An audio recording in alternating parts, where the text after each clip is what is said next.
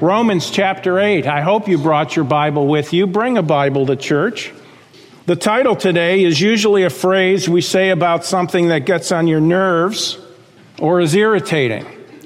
Many parents have said that about things that their children do. Once it starts, it never stops. But this not need be. As a matter of fact, it describes the most wonderful thing in the universe. Salvation by grace. Okay, once it starts, it never stops. Are you with me today? Yes. True salvation begins the moment you trust in Jesus Christ as your personal Savior. This is true salvation. Okay, and it is forever, as we are going to see. And the truth of it is this, folks: once it starts, it never stops. Now, that has deep theological implications and truth wrapped up in that. And so we want to see this in our text today, really the pinnacle of the book of Romans. In Romans chapter 8 and verse 28, it says, "And we know that all things work together for good to them that love God, to them who are the called according to his purpose." The called, okay, they're referring to believers. It isn't that God sees humanity and says, "Oh, let's see here. Because I am sovereign, what I will do is I will choose a small percentage of mankind to go to heaven, and the rest, too bad, you deserve hell anyway." No, that's the theology of what we call Calvinism today. Calvinism, as the late Dr. Curtis Hudson used to say, is a man-made philosophy. It is not Bible. The Bible does not teach Calvinism. And I don't care how many seminary degrees you have or how many books you've written or how much Greek you know, friend, you're ignorant of the character of God, okay? Because that is not the God of the Bible. Romans 8:28, "We know that all things work together for good to them who are the called according to his purpose." To those who love God, to those who are the called according to his purpose. That refers to believers. Verse 29, "For whom he did foreknow, God knew who would put their faith in Christ." Foreknowledge simply means to know beforehand. It doesn't mean anything more than that. All right? If you start reading some commentary or some theologian and he says, well, foreknowledge, but it isn't just foreknowledge, okay? Your flag should go up and you might say, okay, we're wading into very possibly some murky water here that's not based on Scripture. Scripture is clear. All right? "For whom he did foreknow, he also did predestinate." Who's the ones he foreknew? Those who would trust Christ as Savior. God knows everything beforehand. That's what it means. And he knows who would trust Christ as Savior. And God promised certain benefits and blessings to those who would put their faith in Christ. But God doesn't make you put your faith in Christ through something that the Calvinists called irresistible grace. All right? And they mean that God, in their mind, the ones God chooses for salvation, eternal life, they say, well, God bestows towards them irresistible grace. That's the I in the word tulip that they cling to. And you can't resist it. You can't resist it because God has kind of poured it out on you or sprayed it on you or something. And you can't resist it. Therefore, you are going to respond to God because God ordained that.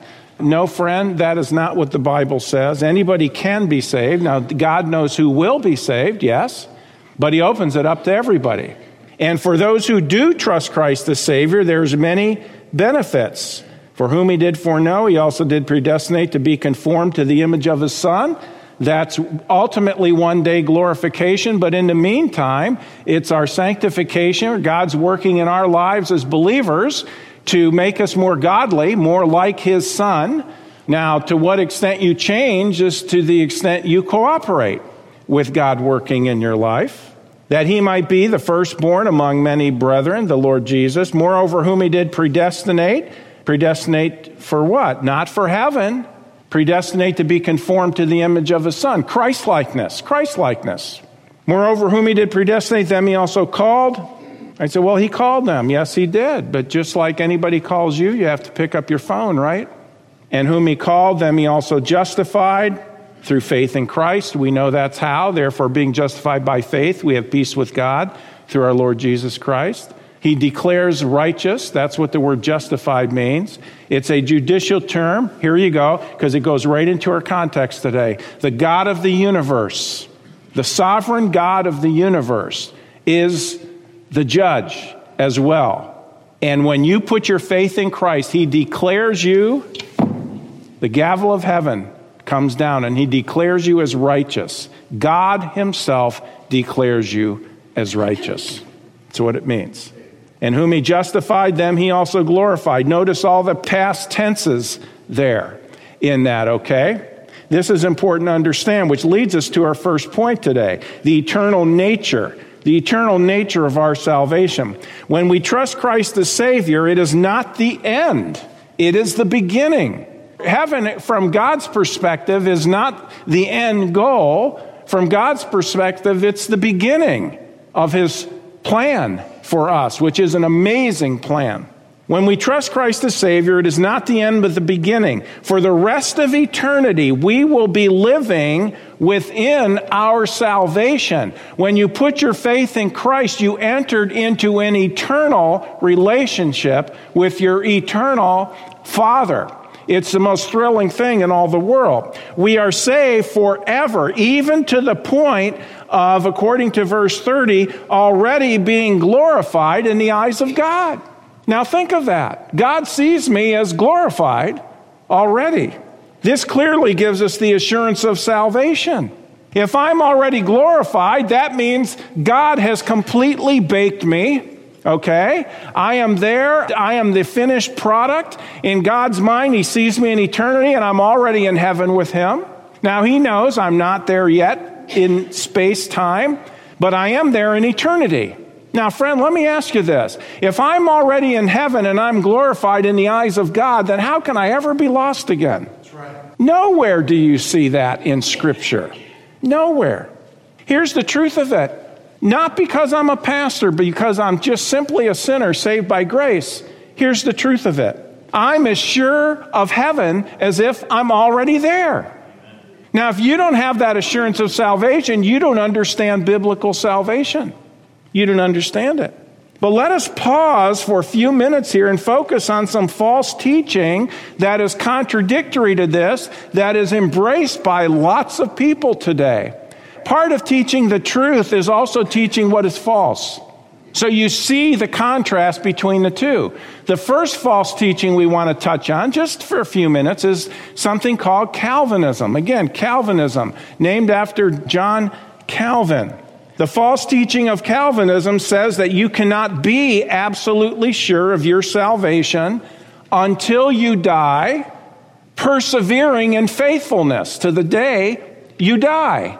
Oh, they'll say, you can have some mess-ups along the way, but you always rebound, you always bounce back, and you're always back in fellowship. That's why famous Calvinists of the last 50 years, on their deathbeds, they were saying, as they were dying of cancer and so forth, they were saying, please pray that I can die in the faith.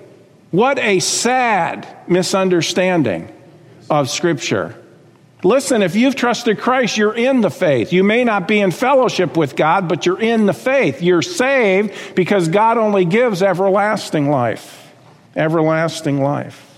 And according to the Calvinists, again, they say you can't be absolutely sure of your salvation until you die, persevering in faithfulness. So according to them, you must remain faithful. So what exactly are you looking to for your salvation? Is it not your performance? Now they would say no, but friend, that is what you're looking at, is your performance. I think it's much better to look at what Jesus said when he died on the cross. It is finished, paid in full. We have eternal life not because we persevere. They also teach, by the way, a lot of people don't know this about Calvinists or Calvinism. By the way, not all Calvinists believe all 5 points, which really is a mystery. Listen, if there are parts of it that are defective, why would you want it? Let's say you're going to go buy a car and they say, well, here's a brand new car, whatever brand, you choose whichever brand you want. Here's a brand new car, and we just want you to know as you're buying this brand new car and you're locking into this large amount of money, which nowadays is as much as the first house we bought, we want you to know that there are certain parts of it that are defective. And so sign on the dotted line. You might say, I don't think I want this. You know what, folks? You don't want Calvinism. It's defective. How much of it? All 5 points. All 5 points. I know people will get offended by that. Nobody in this room, hopefully. Maybe somebody watches this down the road. And by the way, friend, if you are one of those, you don't need to write me and object, okay? I know people object to it, but I want you to examine the Scriptures, not the writings of others. Examine the Scripture. You will not come up with Calvinism if you believe the Bible. You just won't. They also teach this, that God regenerates you before you believe. If you're one of the elect, God regenerates you before you believe. Now, that's a fancy way of saying you become born again before you believe. Because that's what regeneration is the new birth. Regeneration is the new birth. Now, I got a question. Now, think about that. By the way, have any of you ever heard that before? That's what they teach. You can't even believe. You have to be regenerated before you can believe. That's what they teach. Check it out, by the way. I'm not making this stuff up. Now, question. If I have to be born again before I believe, then why do I have to believe? If the point is to be born again and God regenerates me of his own doing, and then I can believe, because they say we're so corrupt we can't even believe. That's not true, by the way. That's not true. But that's another part of this. But if I have to be born again before I believe, then why do I have to believe? In John chapter 3, Jesus told Nicodemus he had to be born again, and then he told him how. And it's found in John 3:16. Look at it. Nick, you need to be born again or you won't see the kingdom. You won't enter the kingdom. How can a man be born again? Can he climb back into his mother's womb and be born again? Boy, you talk about labor. Look at it. For God so loved the world that he gave his only begotten Son, that whosoever believeth in him should not perish but have everlasting life. That's being born again. You were dead, now you have everlasting life. And how did you get it based on John 3:16? By believing or trusting in Jesus Christ as the one, at that time, the one who was going to die for the sins of the world. We know he did. As a full payment, he died, was buried, rose from the grave. If you trust in him, if you believe in him as your Savior, the promise is you will not perish. You won't go to hell, but you have everlasting life. When? When you believe. Jesus made that clear in John 6:47. He that believeth on me has, right then, everlasting life. It's so clear. It's so simple. Ephesians 2, verses 8 and 9. It's not based on your works. Look at it. For by grace are you saved through faith, and that not of yourselves. It is the gift of God. We're not saved of ourselves. It is the gift of God, not of works. Not of works, lest any man should boast. Now, if I'm not saved by my works, then I don't need to persevere to the end of my life to find out whether I'm saved or not. I can know I'm saved now because it doesn't depend on what I do. It depends on what Jesus did for me. And he did it, and God was satisfied. The Father was satisfied. Why? Because he raised him from the dead. Romans 4, verse 25. He was raised for our justification. So this is key for us to understand. But there's another false teaching, and it's called Arminianism. And the Arminians say that you can lose your salvation once you have it. So the Calvinists aren't sure that whenever they have it, because they're looking to their works as proof that they're one of the elect. And then the Arminians say, well, I have it today, but I may not have it tomorrow. So really, friend, do you know for sure you're going to go to heaven when I die? Well, if I stay faithful, isn't that interesting? The Calvinists say, well, I'll know I'm saved if I stay faithful to the end of my life. The Arminians say, well, I know I'm saved if I stay faithful to the end of my life. And you got Calvinists saying, you Arminians, boy, you guys are all messed up. And the Arminians are saying, you Calvinists are all messed up. Well, you guys are all messed up. Just believe the Bible. Amen? It's not of works. It's not of works. It's by grace through faith in Christ. Neither group can offer you the salvation God offers, which is salvation by grace alone, through faith alone, in Christ alone. And because of that, neither group can offer you the assurance of salvation. And yet what we are looking at today in our text is the epitome of the assurance of salvation. 1 John 5:13, these things have I written unto you that believe on the name of the Son of God. Look at that you may what? Know that you have eternal life. God says, if you believe, I'm writing this to you, my signed written guarantee that you can know that you have eternal life. Listen, this didn't take long for me to understand. The night I understood the gospel, I knew I was going to heaven. I understood I couldn't save myself. Man illustrated it this way. You've seen me do this many times, but people say, why do you do that every week? Thing with the wallet. Why do you do that every week? Well, I'll tell you what, it's dear to me. I got saved this way. This helped me understand it. Maybe it'll help you understand it. This hand represents you and me. Let this wallet represent our sin. We're all sinners according to the Bible. God loves us, though. He hates our sin. But sin separates us from God. You can't go to heaven with even one sin. And if you die with your sin, friend, you'll be lost forever, separated from God with no second chances. No second chances. Not in purgatory. Hell. Purgatory is not real. Heaven's a perfect place. For me to get there, I have to be sinless, and I'm not. Therefore, no matter what I do, no amount of good works will get me into heaven because my sin has to be gone. Good works won't take it away. This is why Jesus came into the world, this hand representing him, God in the flesh. And when Jesus went to the cross, the sinless Son of God, he took my sin and yours upon himself. He made the complete payment, leaving us absolutely nothing left to pay for. He died, was buried, rose from the grave.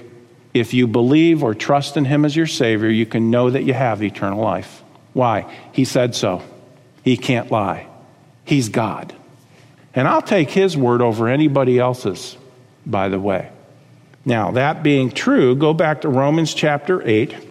And we see this wonderful plan. Whom he did predestinate, them he also called. Whom he called, them he also justified. Whom he justified, them he also glorified. Verse 31, what shall we then say to these things? What's the conclusion to all this? Well, if God be for us, who can be against us? God's on my side. The sovereign God, the almighty God. He that spared not his own Son, but delivered him up for us all, how shall he not with him also freely give us all things? The gift of his Son was the greatest gift of grace ever given to mankind. We are accepted in Christ. Therefore, we are heirs of God, according to Romans 8, joint heirs with Christ. Now, there are many benefits and blessings in store for the believer, and we start experiencing them the moment we get saved. And how long will it last? Experiencing all the blessings and benefits of being a believer. How long will it last? Well, you guessed it. Forever. It'll never stop. As a matter of fact, folks, can I tell you this? If you've trusted Christ, the best is yet to come. The best is yet to come. And this is the future for every believer. But not only that, it isn't just getting there. It's when we get there, there's all the blessings that are yet to come. And how long? Forever. It isn't, well, we're going to throw a party once all the believers are there. And once the party's over, you know how that goes. The party's over, it's like, okay, now we got to clean up. Guess what? It goes on forever. We can't even wrap our minds around that. Look with me to Ephesians chapter 2. This is so exciting. Ephesians chapter 2. We've already looked at verses 8 and 9, but let's put it in reverse, a few verses, and look at this. Ephesians 2, verses 4 through 7. Verses 1 through 3 talks about how deplorable, yes, we are, as far as holiness and purity, lost, sinners, following the god of this world, which is the devil, without hope. Verse 4, but God, who is rich in mercy, for his great love wherewith he loved us, even when we were dead in sins, hath quickened us or made us together with Christ. By grace ye are saved, and hath raised us up together and made us sit together in heavenly places in Christ Jesus. That's how it is in eternity, in the eyes of eternity, how God sees us glorified. Now look at verse 7. That in the ages to come, he might show the exceeding riches of his grace in his kindness toward us through Christ Jesus. We will be for all eternity the recipients of the grace of God being poured out on us 24/7. That's a worthless term in light of heaven because it's forever. No calendars, no clocks, no nothing. It's just glory in the presence of God forever. And the Lord, because we are accepted in Christ and the Father sees us as his son and the privileges that come with that, God is just going to be dumping for all eternity his blessings upon us. Blessings. Oh, Lord, they're just so rich. Yeah, but I'm just going to keep them coming. I'm just going to keep them coming. The blessings are going to come. Oh, Lord, when's this going to stop? It never stops. It will never stop. It'll be forever. That's what the believer has to look forward to. Oh, Lord, I don't deserve this. Yes, you're right. Something called grace. Unmerited, undeserved, because you're in Christ, you're accepted in Christ. How in the world can anybody believe you can lose your salvation? I don't get it. You can't lose your salvation. By the way, your Arminians, that group, well, you can lose it. Okay, so you get it, but you can lose it. How do you lose it? They'll say, well, you lose it by turning your back on God and not living the way you should and being wicked and sinful and all that. Okay, then let me ask you this. If you lose it by doing bad things, then how are you keeping it? It has to be by doing good things. That's works for salvation, friend. It doesn't fly. It doesn't fly. Back to Romans 8, verse 33. Who shall lay anything to the charge of God's elect? If you're saved, you're one of the elect. Okay, the elect are the saved, the non-elect are the unsaved. The elect are the whosoever wills. The non-elect are the whosoever won'ts. The elect are the saints. The non-elect are the ain'ts. There's a lot of ways you can look at it. Who shall lay anything to the charge of God's elect? It is God that justifies. Who is he that condemneth? It is Christ that died, yea, rather that is risen again, who is even at the right hand of God, who also makes intercession for us. What's he saying? Our God is the Lord God Almighty. He is the sovereign of the universe. He has justified us. He has declared us as righteous. Therefore, no one's accusations against us can stand because God says, they are righteous. I declare them as so. They're my eternal children. The devil comes, did you see that? Did you see that? Did you see what your kid did down there? Yes, I saw it. What are you going to do about it? Already took care of it. Jesus says, Father, paid in full. Paid in full. Wait a minute. Wait a minute. One of your kids, and look at the sin that they did. Look at the sin that they did. Jesus says, But they did it again. Jesus says, Paid. Paid. Paid. Now, folks, we don't look at that and say, oh, goody, look at what all the bad things I could do. No, you know what it ought to do? It ought to so humble us and move us. And we say, oh, Lord, you're so awesome. Thank you so much. I want to live for you. Not I have to. You don't have to. But I want to. That's our side of this. That's the earthly side. That's where we're at today. No one's accusation against us can stand because God says so. That's why. Jesus is God and he has completely paid for our sins and makes intercession for us. We are in Christ, therefore there's no condemnation because we're in Christ. Here I am, a sinner. Just represent me. 2 months on Slim Fast. Probably 6 months. Anyway. Here I am. Sinner, wicked, lost, undeserving. Here's Jesus. I put my faith in him. I'm in Christ. Not having my own righteousness, which is of the law, but that which is through faith in Christ, the righteousness which is of God by faith. And when God looks at me, he sees his son. Isn't that incredible? Friend, that's what you have if you're a believer. We are in Christ and therefore no condemnation. If God will not condemn us, here's the point. If God will not condemn us, then who has the authority to condemn us? There's nobody bigger than God. He's the judge, and he says no condemnation. John chapter 5, verse 24. Look at it with me. It says, Verily, verily, I say unto you, he that heareth my word and believeth on him that sent me hath, right now, everlasting life, and shall not come into condemnation, but has passed is passed from death unto life. You've passed from death unto life. What a marvelous truth this is. It's the consistent message of Scripture, folks. Back to Romans chapter 8. Who shall separate us from the love of Christ? Shall tribulation, trouble that we face in this life, or distress, or persecution, or famine, or nakedness, or peril, or sword? As it is written, for thy sake we are killed all the day long, we are accounted as sheep for the slaughter. What's he getting at? Is this: what a feeble Savior Christ would be if the events and trials of our lives could undo the salvation he's given us and break his saving and keeping power. Well, I'm going through this, oh, you better hold on, you better hold on, you better hold on. No, it's good to hold on, but friend, look, here's an illustration. If this is me and this is Jesus, when I trusted Christ the Savior, I took him as my Savior and he got a hold of me. And you know what? I can fail and I can waver and I can have times when I am of little faith. And maybe I could even get to the point as a believer where I get mad at God for one reason. And in a sense, I kind of let go of him. He never lets go. He will not let go of me. Ever. Ever. Who shall separate us from the love of Christ? Obviously, the answer to that is nothing. No one, not anything. And that's going to get amplified here in just a moment.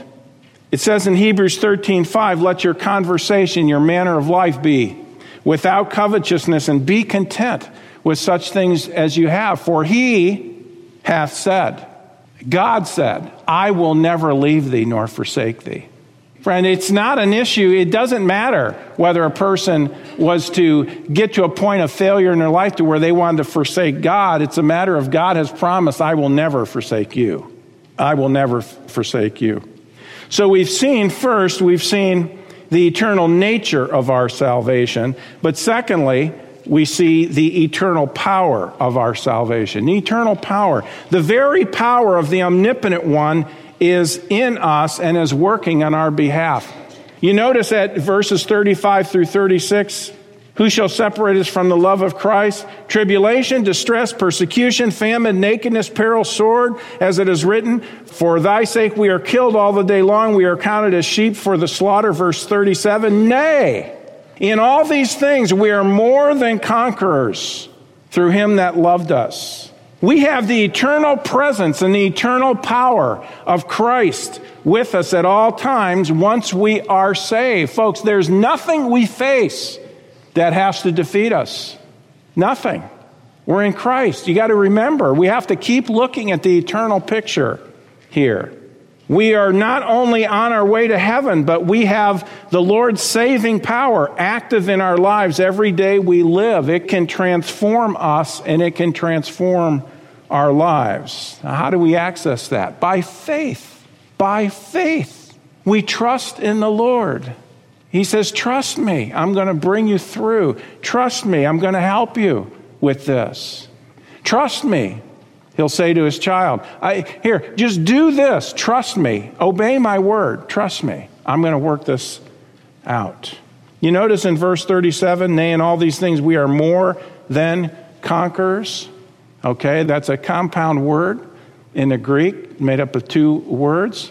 Hooper. Hooper sounds like what English word? Super. Hooper, Nikeo. Nikeo is the word that you see translated many times in the New Testament as the overcomer. An overcomer. Okay? What's he getting at? You put those two concepts together, we are super overcomers. Super overcomers. Not just overcomers, we're super overcomers. I know some of you think you got a cape around your back with the S on there, okay? That's not it. That's not it, although it would fit maybe in more ways than one. We are nothing in ourselves, but we are everything God wants us to be because we're in Christ. That's the point. That's the point. Okay? Nay, in all these things we are super overcomers through him that loved us. We are nothing in ourselves, but everything God wants us to be in Christ. Which leads us to our third point, and it is this: the eternal security of our salvation. All right? This phrase came to me this week, and I thought, thank you, Lord. Okay? I like it. It's a good way to put it. We are under, for those of us who have trusted Christ as Savior, we are under divine lock and key. Nobody's getting to us, and nobody's stealing us. We cannot be lost once we are saved. We do not remain saved because we persevere. We remain saved because He perseveres. It's all about Christ. It's not about us. Look with me to John chapter 10. I am just totally amazed how Satan has blinded people and is blinding people and will blind people in the future with the silly ideas that they come up with. God's word is it's like a beautiful bell on a winter's morning that is chiming, ding, and you just hear it all over the area. All over, you hear it for miles and miles and miles. The clarity of it is there. And here in John 10:28, Jesus said, I give unto them eternal life, and they shall never perish, neither shall any man pluck them out of my hand. My Father which gave them me is greater than all, and no man is able to pluck them out of my Father's hand. I and my Father are one. You know, you show that verse to people, and they'll say, what do you do with this? Look at this. I give unto them eternal life, and they shall never perish, neither shall any man pluck them out of my hand. My Father, which is greater, no one is able to pluck you out of the Father's hand. I and my Father are one. What do you do with that? You think you can lose your salvation. What do you do with this? They'll say, well, you can jump out, though. You can jump out of His hand. Nobody can pluck you out, but you can jump out of His hand. Let me ask you something. Are you a human being? If you're a human being, it says you can't pluck you out of His hand. How secure am I in Christ? I am as secure as the decree and the will of God. And He says, I cannot be lost once I'm saved. Okay? This is such an incredible truth. I am completely secure. I am under divine lock and key. And now look at verses 38 and 39. For I am persuaded. It isn't, by the way, it isn't that he had doubts. It's that he was convinced. This is where he stood. Paul says, I'm persuaded that neither death nor life. Well, that kind of covers it all right there, doesn't it? Death or life? Isn't that the forever of your being? For I am persuaded that neither death nor life nor angels, they're powerful, neither death nor life nor angels nor principalities nor powers, whether it's human, whether it's angelic, whether it's the devil, whether it's the demons, whether it's government officials. I am persuaded that neither death nor life nor angels nor principalities nor powers. Look at this now. Look at this. Nor things present, whatever's going on in your life, nor things to come, whatever's going to happen in your life. When you got saved, did God not know how you were going to live your life from that moment on? Yes? Yes. Did He not know that you were going to still sin once you were a believer? Yes. Does He know how many? Yes. Does He know what's in the future yet? Yes. And you know what He did? He saved us anyway, and He gave us everlasting life. And He said, you're not going anywhere. You're my child, and you're my eternal child, and you are, as in my eyes, you're already glorified. This is spectacular, folks. Spectacular. Nor powers, nor things present, nor things to come, nor height, nor depth, nor any other creature. And as old Dr. M.R. DeHaan used to say in his old incredibly abused, gravelly voice, he would say, and that includes you, and that includes me. I'll never forget hearing him say that on a message I heard. I couldn't hardly believe it, but you know what? Boy, he nailed it. He nailed it. Nor height, nor depth, nor any other creature shall be able to separate us from the love of God which is in Christ Jesus our Lord. Folks, this includes any events, failures, or happenings yet to take place in our lives. Even my sins yet to be committed are included because they're all taken care of. and they were 2,000 years ago at Calvary. As a believer, nothing can change the fact that you are saved and on your way to heaven. Nothing can change it at all. One great Bible teacher of the past said this. He said, "My friend, salvation is a love story. We love him because he first loved us. Nothing can separate us from that. We entered this chapter with no condemnation. We conclude it with no separation. And in between, all things work together for good. Can you improve on this, friend? This is wonderful." Unquote. It's wonderful. And if you happen to be here today and you've never trusted in Jesus Christ as your Savior, you need to do that. This is wonderful, and God offers it to you. Well, friends, that concludes this edition of Voice of Assurance. Thanks so much for listening, and would you share this ministry with a friend? To contact us or learn more about our ministry, please visit www.northlandchurch.com. Your prayers and support for this ministry are greatly appreciated. Thank you so much, and God bless you.